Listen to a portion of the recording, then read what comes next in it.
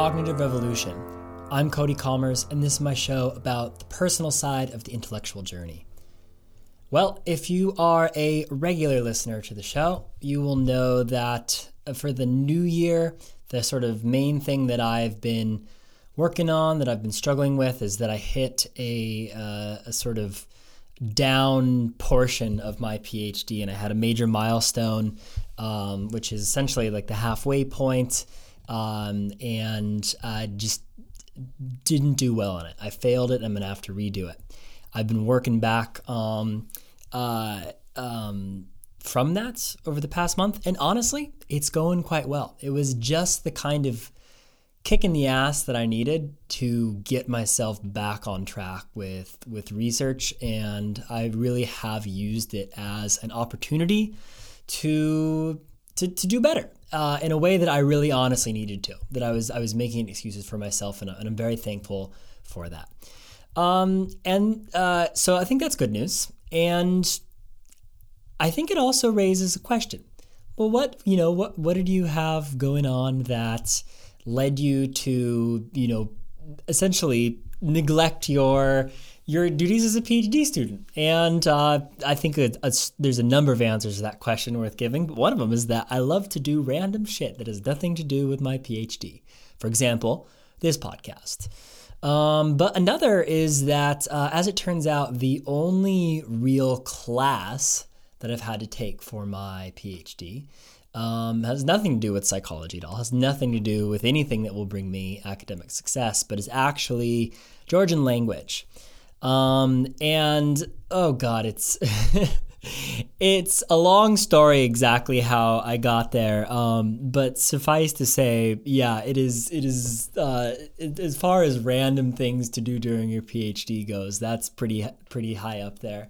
Part of it actually comes from a general affinity for obscure, one might even say somewhat useless languages, as in there's no sort of obvious path to utility for me learning Georgian language. And I sort of love the idea of learning languages that there's no conceivable reason why you would need, because everyone's out there like, oh, I'm going to learn German, I'm going to learn Mandarin, I'm going to do things that have obvious positive impact on my ability to, land a job or this or that. And I think, well, what is the most random, most lacking utility language that I can find?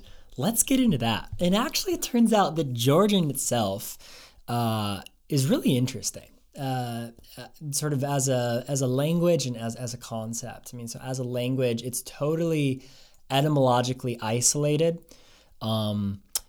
It has a ton of loanwords, but it doesn't have any roots of the sort of core language itself that having studied other languages would be of use. So that's pretty interesting to dive into something like that. But the best thing about it, oh my God, the best thing about it is that it has, in my opinion, the world's most aesthetically pleasing script. If you're not familiar with what it looks like, you can just, Google it. But it's got the most delightful little curls and angles. And that was the first thing that drew me to the language. It was a few years ago, actually. It was probably around 2016 that I first what's that? And from there, there's just been little snippets that have sort of introduced me to it. Like, it turns out that Georgia has fucking amazing food. So Georgia is situated sort of at the nexus of Russia to the north, Turkey to the west, Iran to the sort of southeast. And basically, because of its place in world history, Georgia over time sort of took the confluence of all of those different amazing culinary empires. Russian food, actually, by the way, is very good. But of course, so are Turkish and Persian food. And just sort of made this completely unique blend of world cuisines that is more than the sum of its part. It's also one of the world's sort of oldest wine producing regions, and they have a very venerable viticultural tradition. So there's actually a ton of interesting stuff about the country and the language. And at the end of the day, I think the reason that I like learning, quote unquote useless languages is that for pretty much everything in our life, we are relating to things in large part, because they can do something for us. And when we interact with someone, it's because there's some sort of symbiotic relationship where they exert some sort of influence on our life and whatever. And there's so few opportunities for us to really meaningfully connect with someone that we have no legitimate impetus for connecting with. There's such a big world out there. Only a very small portion of it really exerts any sort of meaningful impact on one's own life. And that's the part that we tend to pay attention to, and rightly so. But there's something about trying to develop a meaningful connection with a place, a culture, a language, all that, a people, that one has no necessary reason to do so, and one doesn't necessarily expect anything in return, and one's not obligated to do it. There's something really delightful, something really beautiful about that to me, and I think it's a fun, at the end of the day, at least it gives me a little something else to do during the pandemic, and evidently distract me slightly too much from what I'm actually supposed to be doing. So I just wanted to share that apropos of not much, as it turns out, speaking of useless information and events that are not going to impact your life, but there you are. At any rate, my guest for today, oh my God, I just really enjoyed talking to her. My guest for today is Tanya Luhrmann. She is the Watkins University Professor in the Stanford Anthropology Department. Her main areas of specialty have been medical and psychological anthropology.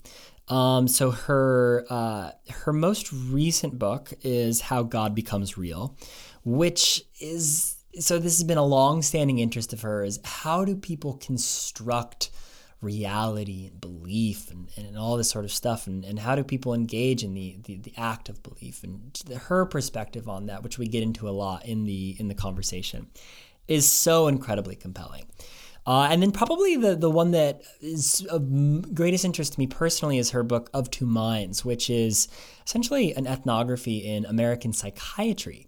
So she is looking at, sort of the lived perspective of what's actually happening on the ground in American psychiatry, and just how it kind of is all connected with how do we judge what is real for an individual, for the world, and all that sort of stuff. But anyway, I was, very much interested in her work before this, but she's turned out to be such a fantastically interesting person. I loved her perspective and just the way she says things, the way she engages in her work. She feels like a real deal what you want your anthropology professor to be like. Just so engaging, so worldly, so thoughtful, so literary. And I just really enjoyed the conversation. I'm looking forward to sharing it with everyone. So without further ado, I give you Tanya Luhrmann. How do you spend your day? So I know we're talking 11 a.m. West Coast time right now. Do you have writing hours that you guard, or what is that morning time that you really like to? I like to think of my morning time as my primary writing time. If I can get into the desk by, in the morning, then I feel better throughout the day. So if I've actually done some writing, then I feel good. And so we tend to get up at around 6, get the dogs out and back by 8. I try to get my email more or less under control by 9. I try to get down to 20 messages, although that doesn't always work. And then I really try to keep 9 to 12 for writing. It's not perfect. I love an unstructured day where I can just be at my desk and do what I do. Right now I'm trying to write a more literary account of hearing voices. And so I'm sort of into those chapters now that gets interspersed with other stuff. So this week, we begin to teach next week. So this week I've got a kind of, this is my list. So I've got a list of, the non-literary pieces that I owe people. And so, those are all, I had two that, so this week I'm taking time to try to get those out the door. And I'll probably fail, but I'll get through the list by the end of January. And then I'll have to decide, can I go back to the literary book? I mean, they're all connected. So there's like the one that I'm working on today it's a more structured empirical account, but it also is sort of the core of one of the chapters for the book. And so figuring out what I think is going on with the interview subjects was for the article will also help me frame the book. But the book is written differently. The book is written, trying to more give a feel, allow the reader to experience the lives of the people who hear voices rather than saying, here's a sample of 92 people and we interviewed 22 of them, and of this group 58% said that they were had primarily pleasurable experiences of their voices. So that's I like to. I sort of love COVID. If I weren't worried that the world was falling apart and going to hell in a handbasket, and it's never going to rain again in California, and the trees are going to fall on the house, and if I weren't worried about that, and I love my oaks,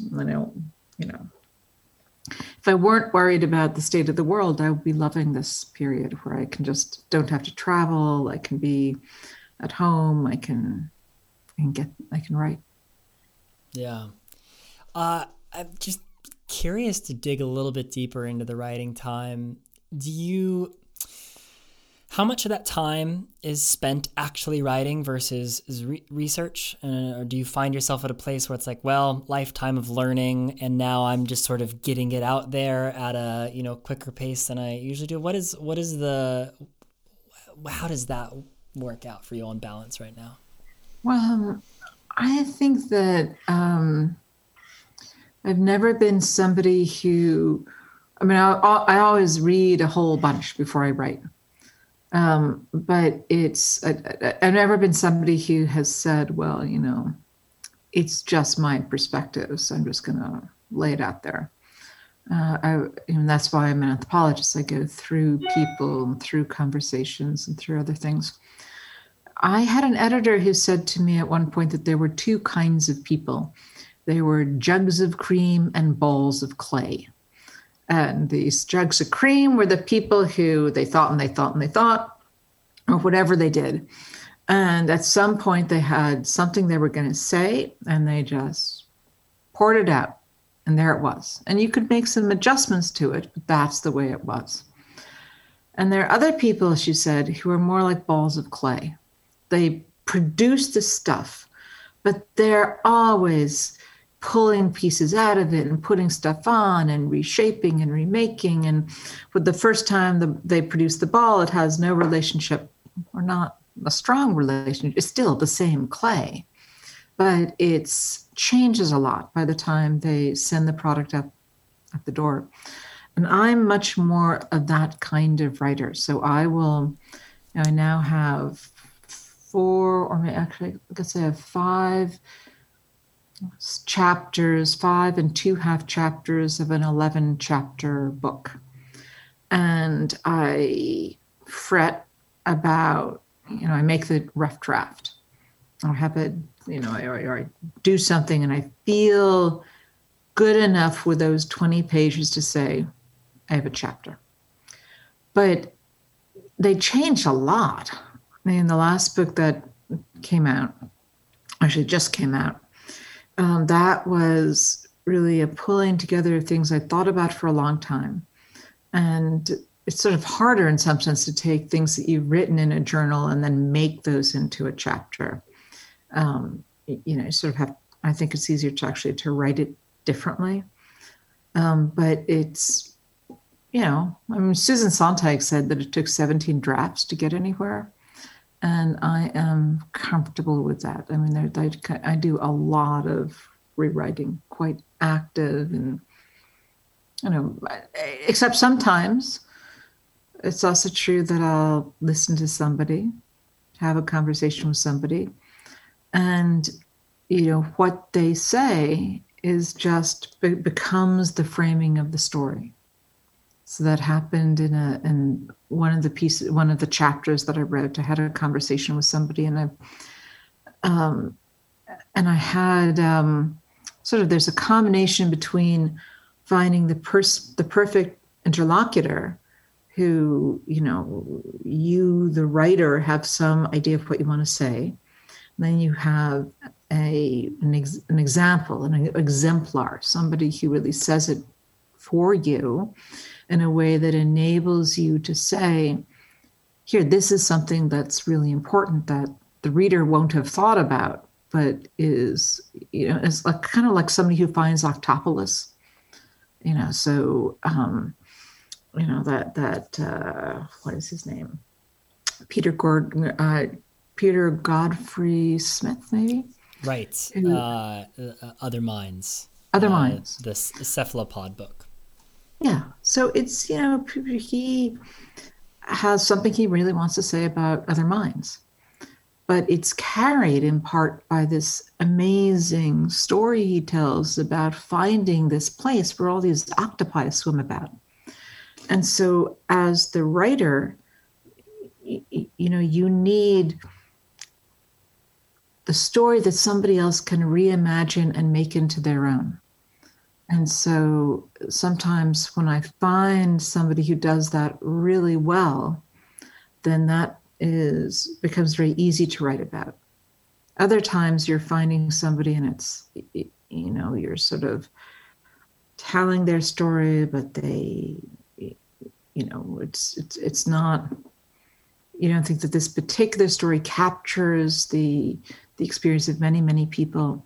So anyway, that's, you're always kind of going back and forth between, so this is what I think, and of course you're changing what you're thinking a lot. You're growing as you do the research. And now I've done kind of a lot of it, sort of too much research. And you need to, so you have this intellectual story, this descriptive story of humans that needs to be carried at different points by particular humans who exemplify something that you think is really important. Yeah. Well, I could get lost in unpacking your writing process and your theory of storytelling and how you approach those stories all day, but I guess I do want to frame this stuff and some of the other things that I want to talk about in terms of your own personal story. And so I guess maybe we could start with, could you tell me a little bit about where you grew up? I grew up in Englewood, New Jersey, used to this little suburb of New York. Anyone in New Jersey sort of prefers to be in a suburb associated with the big city. And daughter of a psychiatrist and a novelist who didn't write that much, but did publish the occasional novel. And three daughters, two sisters. One of them actually kind of a famous children's book author, wrote a book on Llama Llama Red Pajama for the toddler set. Classic text on the Llama Llama Red Pajama front. Yeah, classic text. Yeah. And I grew up when I was young. I thought I was going to be a naturalist. I was just going to watch, creatures. I was particularly fascinated by wolves, by communications between groups of non-language speaking creatures. And also fascinated by sow bugs for some reason.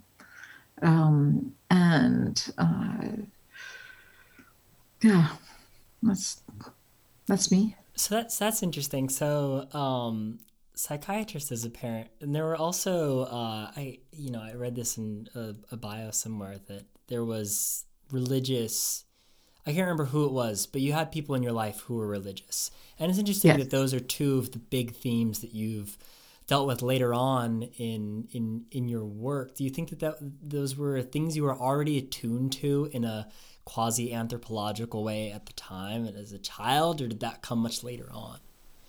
Oh, I think that made me into an anthropologist. So the story here was that my mother's father was a very conservative Christian pastor, New England pastor, but a Baptist pastor. And my mother's sisters were very conservative Christians. So one of my mother's sisters was sort of a prototypical, stereotypical evangelical. I mean, after a while, she and her husband and her kids got an RV. They went down to Texas. They would go to a big church. They had the political views you might associate with those kinds of conservative faiths. And my mother was very different. But my mother found it really hard to give up on God. I mean, she had really strayed away from her father's perspective. She told me about having her mother, her parents had been missionaries in Burma, and her father loved it. This is the pastor, because he loved like being a dentist in the jungle and riding elephants, and he loved being a teacher. That was great. And her mother, my mother's mother, really kind of thought that the Burmese were going to go to hell if they didn't come to Jesus. And my mother thought that was insane. Not technically insane. She just thought it was fundamentally morally wrong. But she loved going to church. She loved singing in the church choir. And so she was really not willing to give up on church, even though she struggled with the idea of God throughout her life. Loved Sam Harris, loved these books on atheism and all the devastation wrought by these religious commitments, but she kept going to church. My father, who really met my mother and bonded over the failure of the church to be sensible. My father grew up as the son of a Christian scientist. His father and his father and his mother would go to a church that insisted that you should not seek medical care, that if you were fully spiritually committed, you would never encounter death, you would surmount all the obstacles in your life. And my father was quite involved with the church when he was young, and then he became a doctor. And so, his father was always sort of confused about what was going on in New York, where my father was in medical school. And that was part of my experience. And I was also, by the time I was in second grade, we'd moved to the suburbs of New York, moved out of the city, and we'd moved to an Orthodox Jewish neighborhood. So my parents are not Jewish, but that was my social world. I was what is sometimes described as a Shabbos goy for some, there was the house behind ours, and I'd go over for dinner on Friday night, and I'd turn on and off the electric disposal and the lights, and it was great. And I could tell that this family thought about God very differently from my mother. And my mother, in some sense, didn't believe. So here in this Orthodox community, it does not disrupt your relationship with God. So God says you must not use electricity on the Sabbath, but it doesn't disrupt your relationship with God to have a little Gentile girl come along and turn on and off the electricity. And from my mother's perspective, that was just wrong.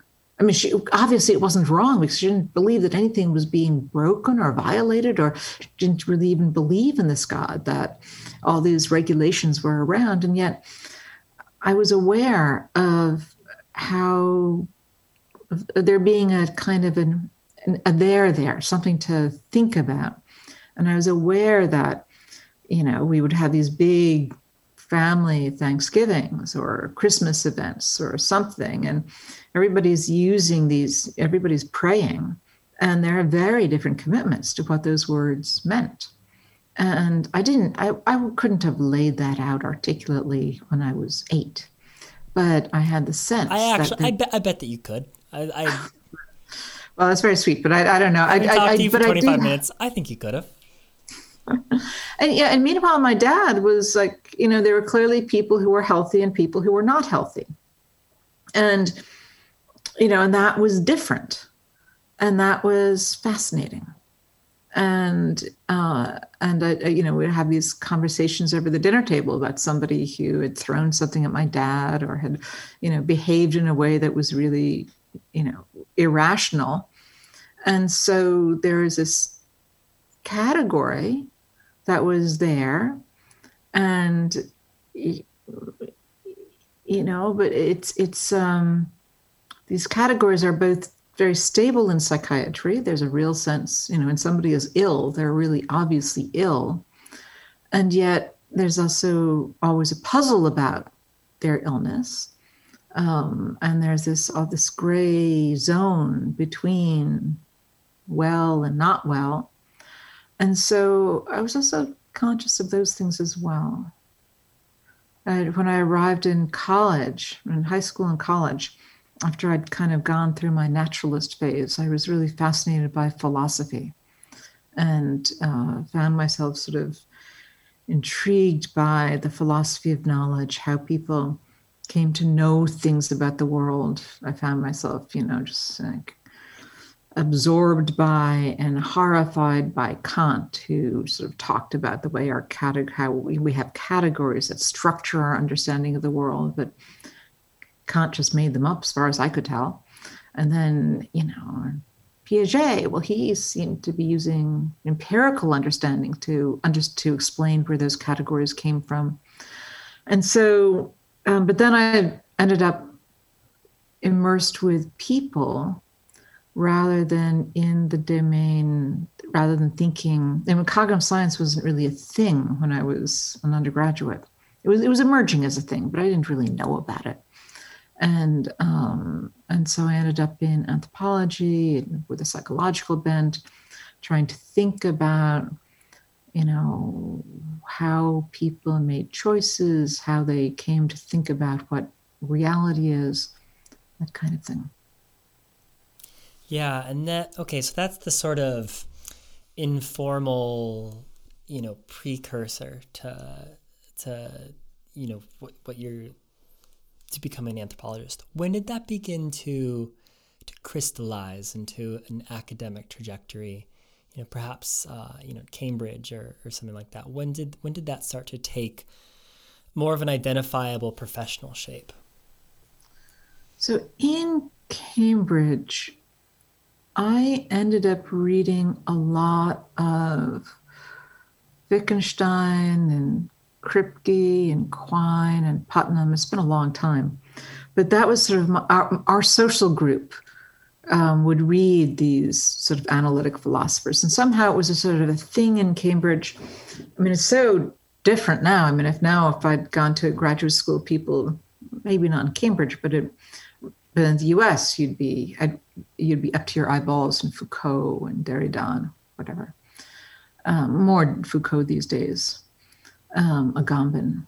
But that was not the conversation. So the conversation in Cambridge was about Evans Pritchard and how things became real.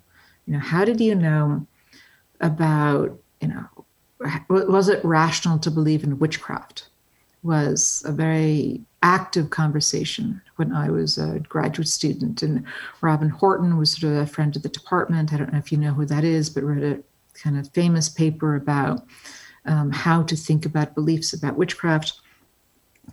And I had already become quite fascinated by modern witchcraft. So I'd somehow, when I'd taken a class by somebody who had come from Cambridge, Stanley Tembayo, who had had his whole view about magic. And, magic was different from rational science. And basically he just described the difference between the two of them.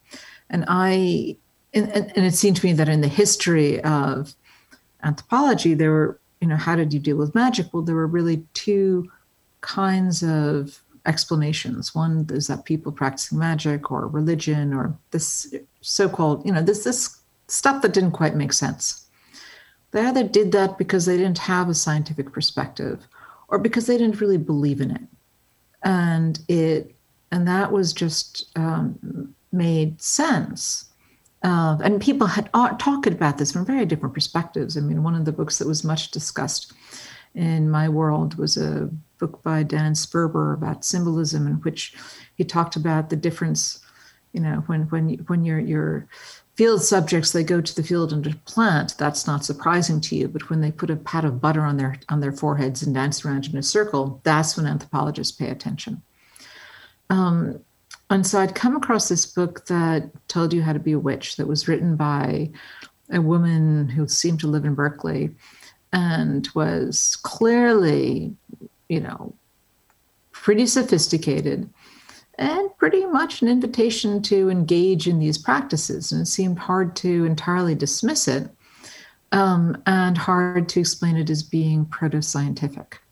And so that's when I began to think that it would be a reasonable thing to do to turn these practices into my dissertation project and to try to grapple with those questions. So this was at the far end of the rationality debate.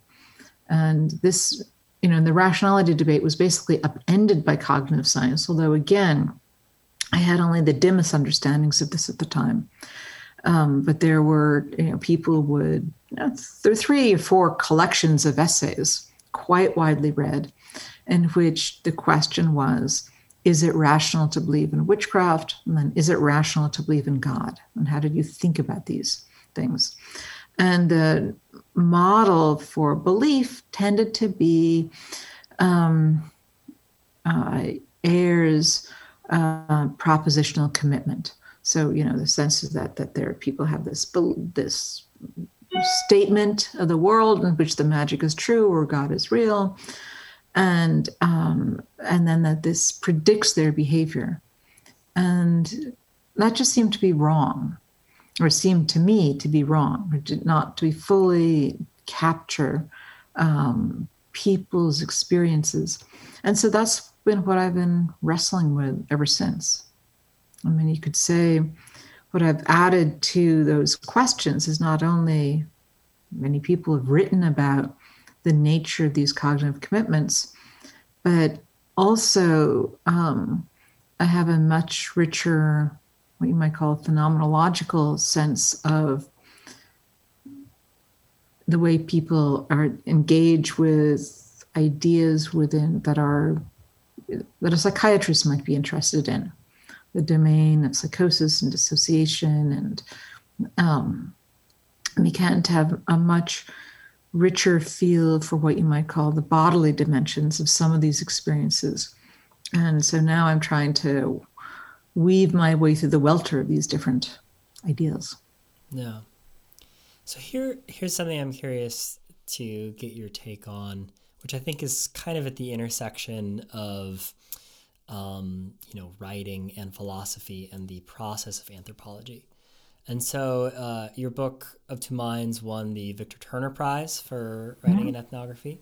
You are, by all standards, I think, a fantastic writer. And so he seems qualified as anyone to sort of make this judgment. What do you think makes a good ethnography? And then particularly, framing that question, I guess, around Gert's idea of, ethnography as something closer to literary criticism rather than scientific exposition.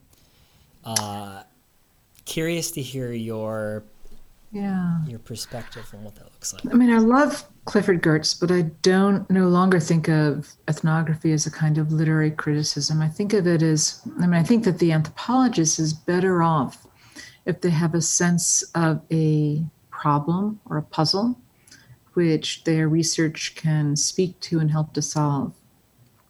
But the ethnography, so the ethnography is doing two things. Should start with a question that intellectually, you're trying to make sense of, trying to understand how can these people believe in magic? Do they believe in magic? How does God, what does it mean for God to, if somebody says that God is talking to them, what is that? Is that, if we don't start with the idea that there is a supernatural being that talks in some unproblematic way, how do we make sense of this as a puzzle? And the good ethnography then has a sense of, well, this question that I have is embedded in a conversation that people have had around these questions. But an ethnography is also trying to tell the story of a group of people with a question in mind, so that a reader has a sort of a vivid sense of that world, and can be persuaded that this world, represents to some extent something that's really happening.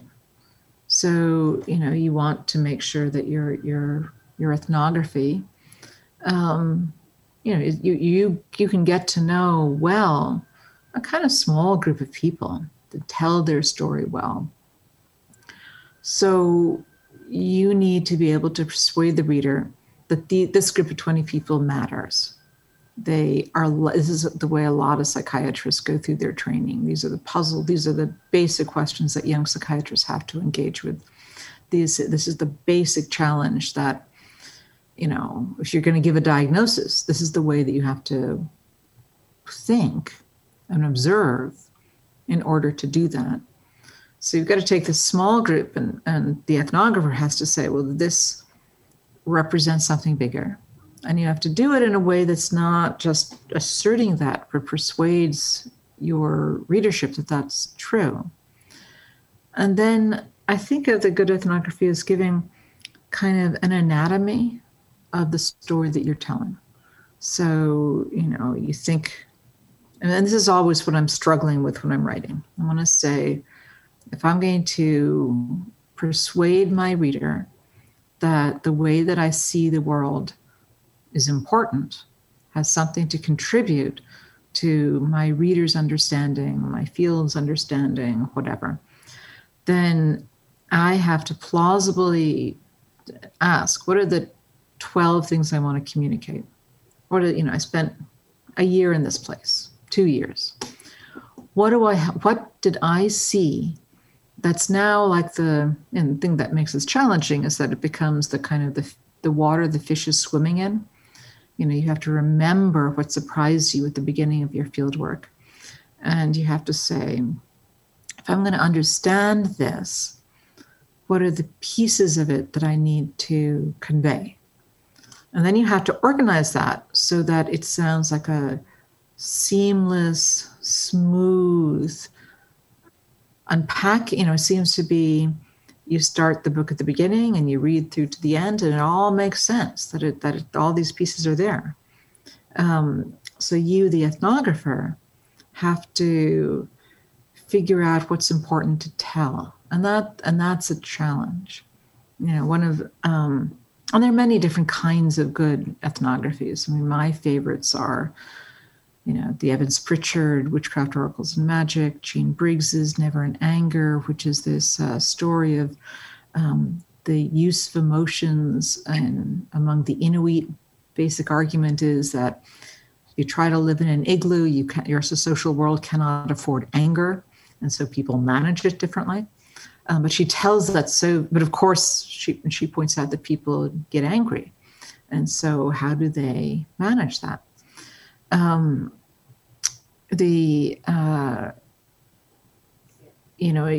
You need to, the more a writer, Gertz was unusually good at seeing the way he pulled the puppet strings. And so people read him more for his account of how to write and what's important than they read him for his ethnography these days.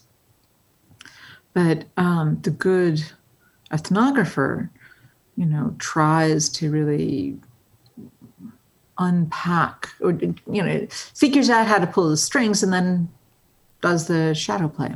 To be honest, I'm not even sure that Clifford Geertz knew what an ethnography was. If you look at his works and lives, Yeah. I can't remember the four people that he looked at there, but it's like Trees Tropique was like one of his,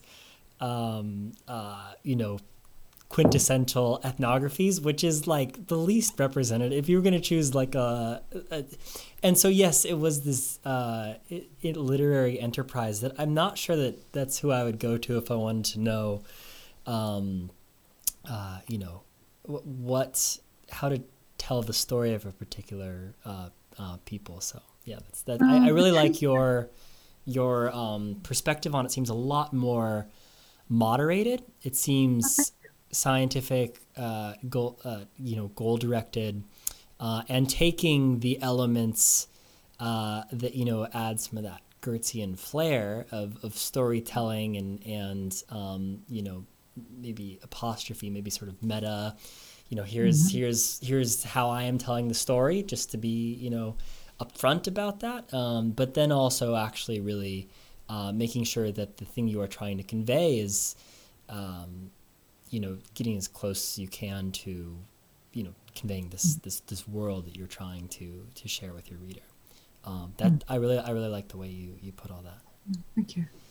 You mentioned a couple of your favorite ethnographies. I'm curious if there are any others you want to add to that list, or ones that maybe most influenced your thinking, or that you've really loved, and then other books maybe outside of anthropology that you love or have done the most to impact your thinking.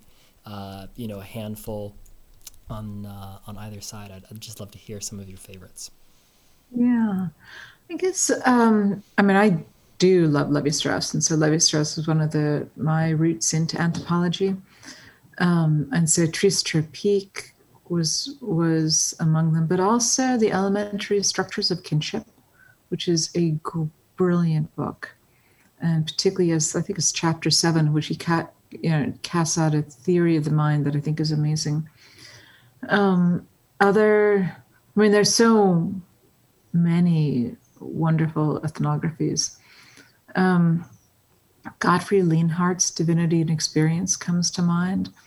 To me, a very thoughtful account of how people experience faith.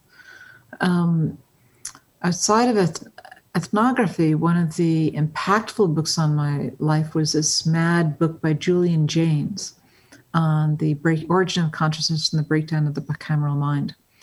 And that book has really been a kind of guide to thinking about important questions for me, not because of his model of the brain, which, I don't. As there's some neuroscientists actually support this idea of a kind of a brain, sort of two halves of the brain that have to communicate and can be shown to communicate differently or in a flawed way and under certain circumstances. But it's the idea that if you think differently about the mind, you experience your senses differently, is really interesting to me. And that's really a push in my own recent work. I think that the models of the mind do fundamentally affect the way that we experience our senses and the way that we experience thoughts. And that is just an extraordinarily well-written book. It's eloquent, beautiful. One of the books that made a big difference to me when I was young was Nico Tinbergen's Curious Naturalists. And he just sort of tried to use these little experiments, to figure out how gulls might navigate their way back or to their home. Figured out how moths oriented their way in the world. My favorite current book is I have to say that Hilary Mantel has had a big role in my life in the last 3 or 4 years. I think that I spent a lot of time in the garden listening and re-listening to her books on Thomas Cromwell. Yeah. And then any fiction that speaks to you? Is that a big part of your, I don't know, intellectual life as a reader, even though it's a little further afield from Oh your yeah, professional I work? mean, there are times when I'm more or less absorbed by fiction. I That's one of the virtues of COVID, is that I've started reading again. And so I just read this very engaging book by Lily King called Writers and Lovers, which is being read by very many people right now, for good reasons. I mean, it's a vivid account of someone's relationship to telling a story. And it's about the anxiety that you're not telling the story well, and the excitement about realizing that the story really works, and what it's like to have your home be in a text rather than in the things where many people find their home. And I thought that was pretty great. Just read Yaa Gyasi's Transcendence, which is kind of fantastic. It's also sort of wonderful because one of the chapters begins with one of my articles, which is very cool. But it's a story about a woman who struggles with faith. I mean, the work of mine that she draws from is actually about hearing voices in different countries. The story that she tells is a woman who is a scientist, but grew up in a very faith-centric Ghanaian world, and cannot bring herself to adopt this, to still be within the faith, and yet finds that she knows that this faith is intensely satisfying. So she feels the pull of it. She can't believe in it. And I just find that meditation very moving. The other person I should mention is somebody who was a fiction writer, but also more famously sort of an essayist, and that's E.B. White. So E.B. White is best known as the author of Charlotte's Web. But he Depends on how was, much of a writing nerd you are. Could well, also be so elements. yeah, but he's an amazing writer. He's just an amazing writer. So he basically created the tone of the New Yorker. So he joined the staff pretty much at the start. He became one of the lead authors in Talk of the Town, and his essays are just fantastic. And there's an essay called "Once More to the Lake," that's just it's a meditation on time, and it's about a father who takes his son off to a beloved vacation spot and becomes confused about who is the father and who is the son, and whether he is his son, and whether he has become, then by extension, whether he is really in his son's clothes, and whether that means that the person in his clothes is really his father. And he manages, E.B. White is famous for this little kind of spin at the end of the essay, this little twist that kind of sticks in your heart and your guts. And he just does this brilliantly in that essay. And I just love the way he uses language. It's so clean. It's funny because it's actually encrusted with all of these details from a saltwater Maine farm. But he really exemplifies the Strunk and White view that, you should let every word tell. You should, omit needless words is one of their dicta that I kind of use, when I'm at my desk. Like, I'm always trying to omit needless words and to make the sentences sing the way he did. Beautiful. I want to spend the last little bit here getting back to some of your work. And one thing that I'm curious to know about is, maybe this is too flippant, but you kind of think of your career as an exercise in framing, because, the anthropology of mind, you walk into a room of anthropologists and say, listen up, y'all. I'm going to tell you about the mind, and then, they're enthralled, and there's all these, things, and, walking into a room of cognitive scientists, that promise, it's a different promise. It's harder to fulfill in a kind of way. And a lot of your, work has straddled that, anthropology and mind divide. So I guess I'm curious, what do you make of that, and specifically with an eye of what psychologists and anthropologists can learn from each other, which I know is something you recently wrote a paper on?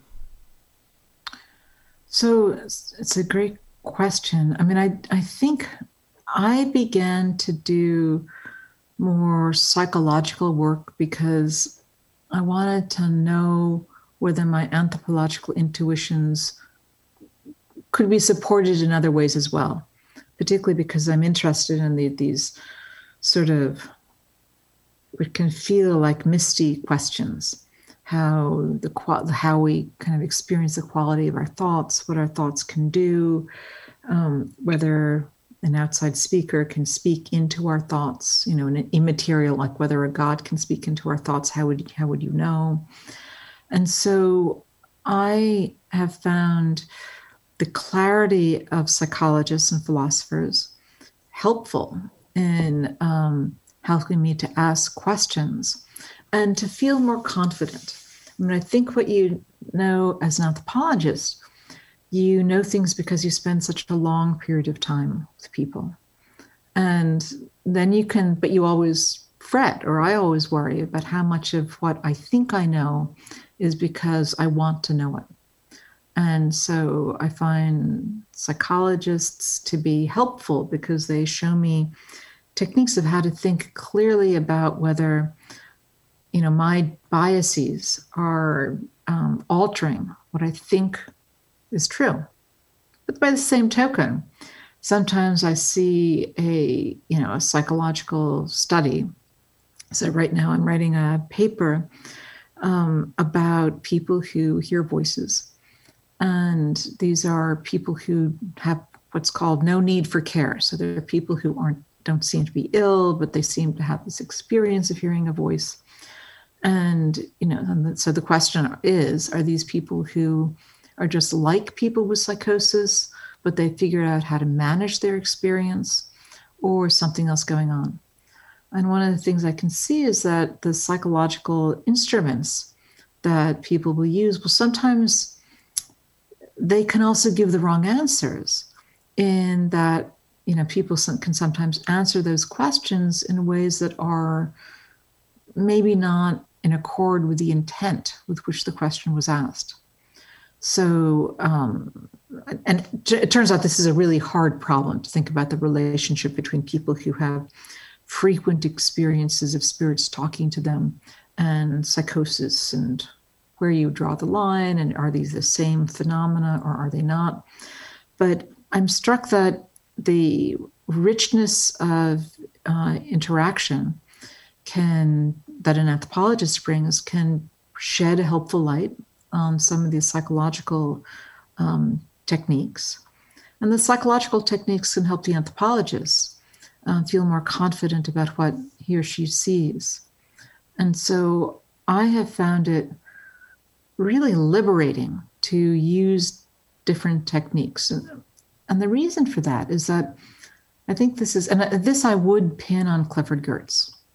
And as much as I love him, Clifford Geertz gave, my generation the sense that if you were going to write an ethnography, you had to write something perfect that was it was just going to be the book on Morocco. It was going to be it was going to be the text that summarized everything. And it was going to, of course, it was a reflection of, you were standing over the shoulders of people trying to understand themselves. But it was going to be this perfect, work of art. And, it's really easy to fall short of that ideal. But, in the psychology land, nobody ever thinks that they have the final explanation of anything. They have one paper and they make an argument, and then another paper comes along, and they're all working on the same problem. And so there's a sense that, oh, if you can make a step forward on this problem, you really accomplished something. And it's a heck of a lot easier to do that. Then, from a Gerstein perspective, this is too bold and not fair, but if Gertz is your icon, your vision of who you want to be, all he does is to invite you to think about the ways you're falling short. If your model is more like an Evans Pritchard who was trying to puzzle things through, was that like, then you have like, oh, I have really contributed to this conversation. Maybe we're getting someplace. And that's a much more uplifting way to think about what you can do and, what your next step is. And because all you do is like everything time you do something, you've got another puzzle to solve. So that's your next paper or your next project. And then it's like, then as soon as I started thinking about problems to solve and puzzles to unravel, I know that's not the right metaphor, problems to explore and puzzles to solve, then like intellectually, I just felt so much more open, felt I had so many more things I could do. And it was kind of wonderful. That's really interesting to me, I think for two reasons. One would be that it explains a lot of where my personal anxiety comes from, given how much I love Clifford Geertz. Maybe you just summed it all up right there. Number two, though, is that, and this is a total side note, is that I think that's something interesting for me to think about because it actually relates to my project that I'm trying to do for my dissertation, which I call the intuitive anthropologist. And so cool. in psychology, we have this concept, the intuitive psychologist. This is, this theory of mind, empathetic, mode that people can engage in to understand the mental states of other individuals. And I think if you look at the way, psychology has worked with sort of glossing over important cultural differences in the way people think, relying on our weird, Western-educated, industrialized, rich, democratic samples of populations, we've discounted a lot of the things that anthropologists have taken seriously with varying levels of success throughout, the discipline's history. And so what happens if we take the way we psychologists take the way anthropologists think seriously and try and find evidence of that for how people understand the minds of people who come from dramatically different social, cultural, religious, moral, etc. backgrounds than oneself? I think that's a super interesting problem. Paul Harris also takes that perspective, and he provides one answer. I think there might be others as well. But this is this book called, Trust in Testimony. What's it called? Trust in Testimony, Trust and Testimony. So it's his most recent book in somewhere, and it's someplace else. But it's, and he says, Alison Gopnik thinks that the young child is a scientist. And he says, no. Young child is really an anthropologist. And, and so for him, that means that the child is listening to the way other people talk and what they do. So I think that's really interesting. I think that's great. Yeah. No, I think that sounds. I'll have to. I'm not familiar with that, and I'll have to investigate that. But yeah, I think psychologists tend to discount. There's this famous book by Richard Nisbett and Lee Ross called "The Person and the Situation." I think that really sums up the way psychologists think about the world of people is that you have persons and you have situations, and you can toggle different aspects of them, and then you get all your interesting psychological phenomena. And what the anthropologist recognizes at a much deeper level than the psychologist is that no, there's actually this other thing which turns out to be much larger, and that's a worldview. That is a conception of existence and morality and reality. that transcends, the situation, and is a much larger circle of, of speak, the much larger swathe of human behavior. Anyway, I think that's what we sort of discount, and I want to sort of build that back into that question of how do we understand other people's minds. That's great. Have you written about that yet? And I'm still working on it. It's still early phases. Let's see, we're right at our deadline here. Should we call it here and move on with our lives, or do you have time for one more question? One more question is fine. Great. Do you want to talk about the book that just came out, or do you want to talk about the book that you're working on now? That was not, hopefully not, that was not the question. That was the precursor to the question, to decide the question.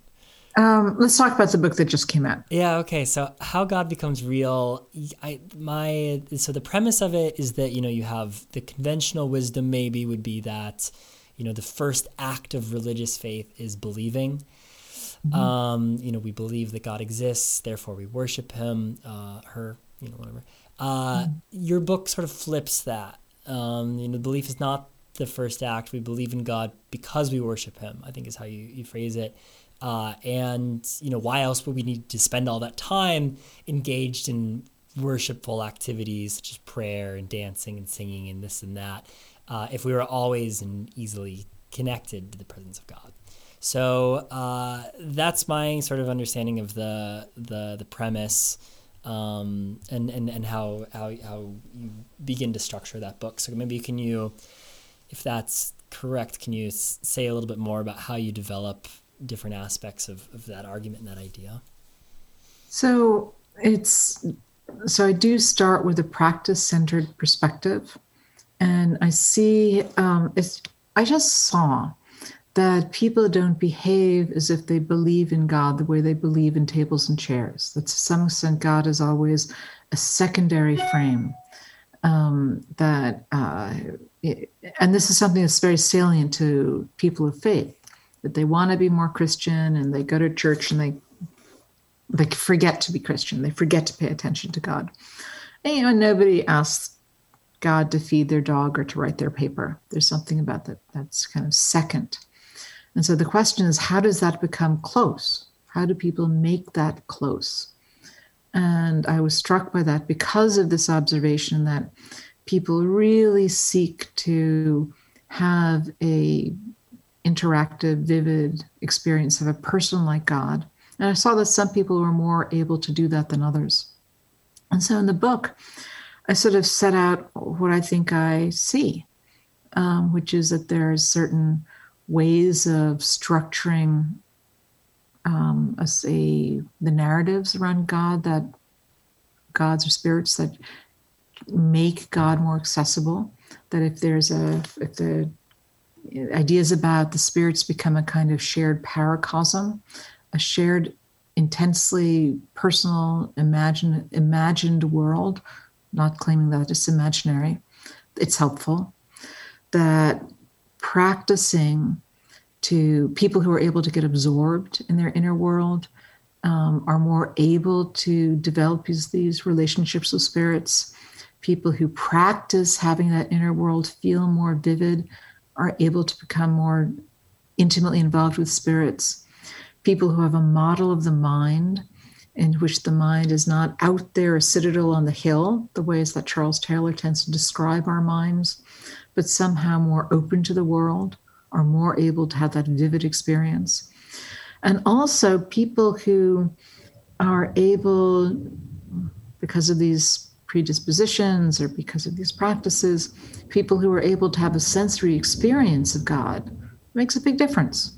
And there's something to be said of people who are able to sense God's presence, hear God's voice, see the wing of an angel. God comes to feel more real to them because it's a kind of evidential reality to this God. And what I try to show is that what's striking about these practices is that they change people because they, in effect, put people in a relationship with a being. And then people change because they were in that relationship. And that what I was so struck by was that the relationship changes people kind of the way that any human relationship changes people. I mean, that's not perfect, but it's striking that there is a relational dimension of faith experience which is transformative.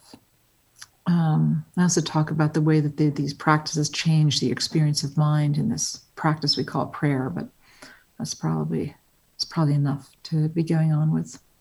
Yeah. Oh man. Well, gosh, your entire body of work is so beautifully connected and beautifully rendered in your prose, and I think describes this really, even though you've mentioned other people who have studied anthropology of religion and those kinds of experiences, it's just the way you have patchworked these different aspects of how our world becomes real together.